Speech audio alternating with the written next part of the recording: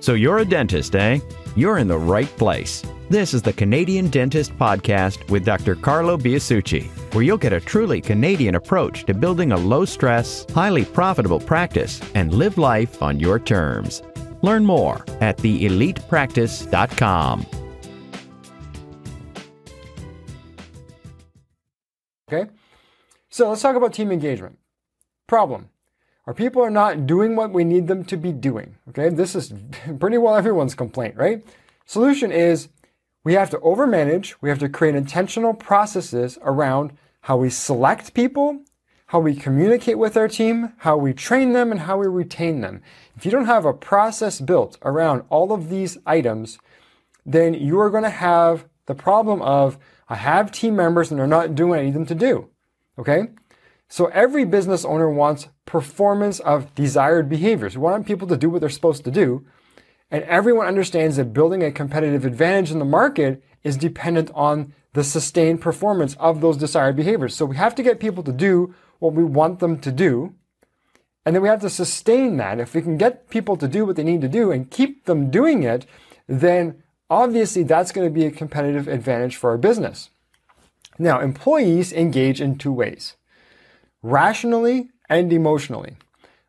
I think you can get, just guess that, and research backs it up, that emotional engagement is significantly more powerful, okay? You cannot reason your way to getting someone to engage, okay? If they are emotionally tied, emotionally connected, if you reach them on that emotional level, they are way more engaged in your business. Commitment to the work, the team, and the organization are the most important factors of engagement. Your team members need to commit to doing the work, to their team, and to the organization. Okay? And there is a way to do that.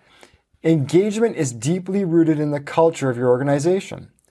What kind of a culture do you have in your practice? Now, the leader is a critical conduit to the factors that drive engagement. So it really starts at the top. It doesn't have to be done by you at the top. It just needs to start there. Here's a really cool survey that was done by Gallup a few years ago. Some of you guys may have seen this. This is the 12 indicators of engaged employees. I recommend you give this to your team members and have them fill it out. True or false. That's all it is. It's true or false, okay? So I know what's expected of me at work. Do they know? See, you think that team members need to be paid more or need to be friends or all that stuff. No, people need clarity, okay? They need clarity. They need accountability. They want structure. Structure basically gives them the freedom to determine when they can, where they need to push and where they can relax. Like, discipline creates freedom, okay? So if you go through these 12 questions, the first one, as I said, I know what's expected of me. I have the materials and equipment I need to do my work right. At work, I have the opportunity to do what I do best every day. In the past 7 days, I've received recognition or praise for good work. Yeah. When was the last time you praised your team members? My supervisor or someone at work seems to care about me as a person. There is someone at work who encourages my development. At work, my opinions seem to count. Can you see where this is going? Right? So if you have your team fill this out anonymously and hand it back, and you have a lot of false checks, we have a problem, because here's how this plays out, okay? This is the employee engagement hierarchy. This is from Gallup again. Goes right back to the 12 questions. So these are the 12 questions here, and this is how they relate to the engagement hierarchy. So at the very bottom is basic needs. So if you go back to the survey, I know what's expected of me, I have the right equipment, and I have the opportunity to do what I do best every day. That's just basic needs, okay? That just gets them out of the gate. Then we get into management support, like I'm recognized, people care about me, my development is considered here. Then we start getting into teamwork, where my opinions count, there's a mission and purpose I can identify with, and quality is something that is encouraged. I have a best friend at work. Then we're engaged with the team. We're engaged with management. Now growth, okay? By the way, if these other things aren't in place, you're never going to get here. You're never going to get teamwork and you're never going to get growth. Okay? Growth is now progress and learning and growing and being developed as an employee, as a team member, as a person. So This is just like you probably remember from school, Maslow's hierarchy of needs, right? So if we don't get past step 1, you're never going to get step 2, step 3, step 4. These things go in order, okay? This is probably one of the most critical things I can tell you about your team. By the way, if you've never looked at it this way, you'll be surprised. But that's okay. It's a good problem. Now you know. Go fix it, okay? I'll tell you straight up, this is not an overnight fix, but when you get it right, it changes everything. Okay? So you've got to get people past this basic. A lot of people think, well, I do this, this is enough.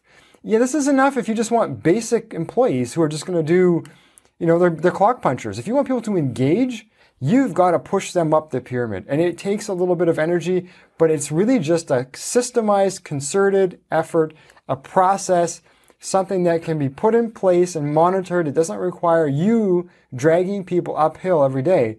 Okay, this can be just a process that's put in place and monitored.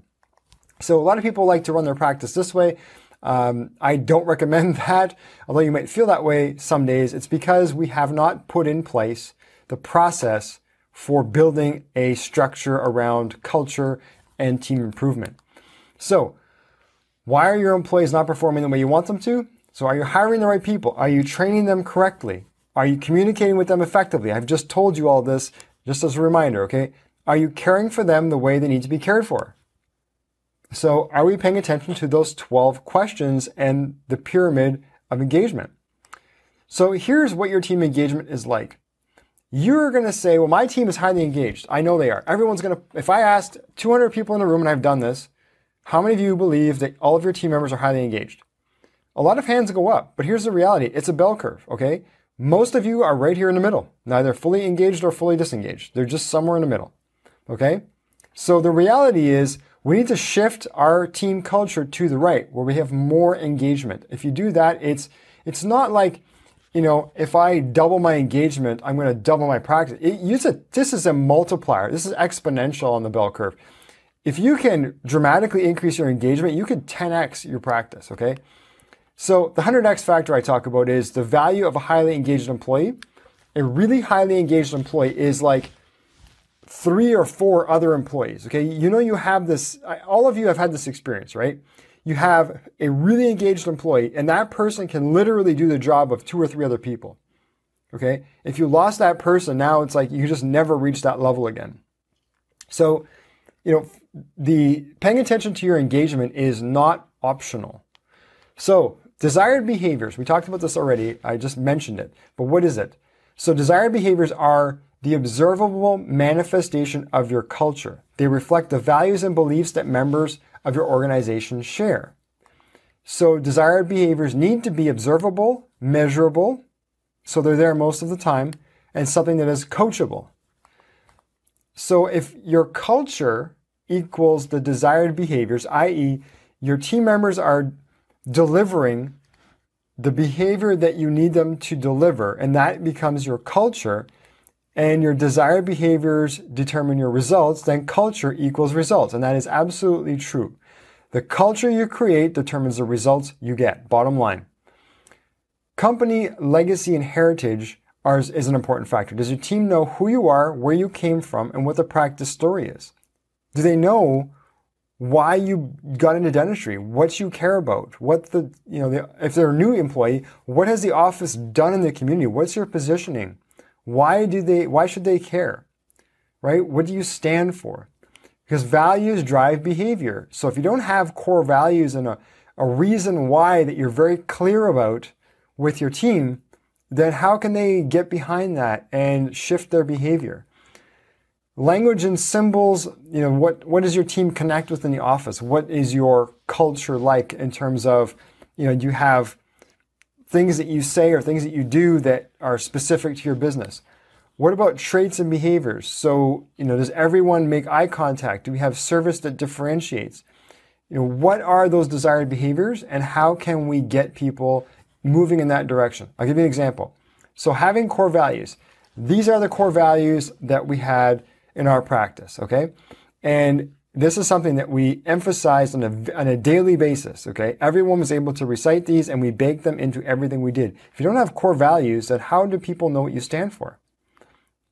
This is our reason why, okay? This is why we do what we do, why we get out of bed in the morning and why we congregate in the office and do what we do as a dental team.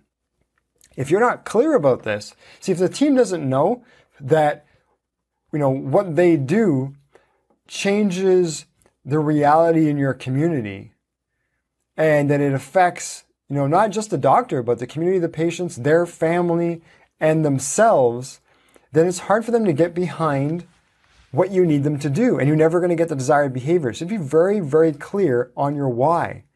So you probably have heard Simon Sinek's TED Talk by now on why.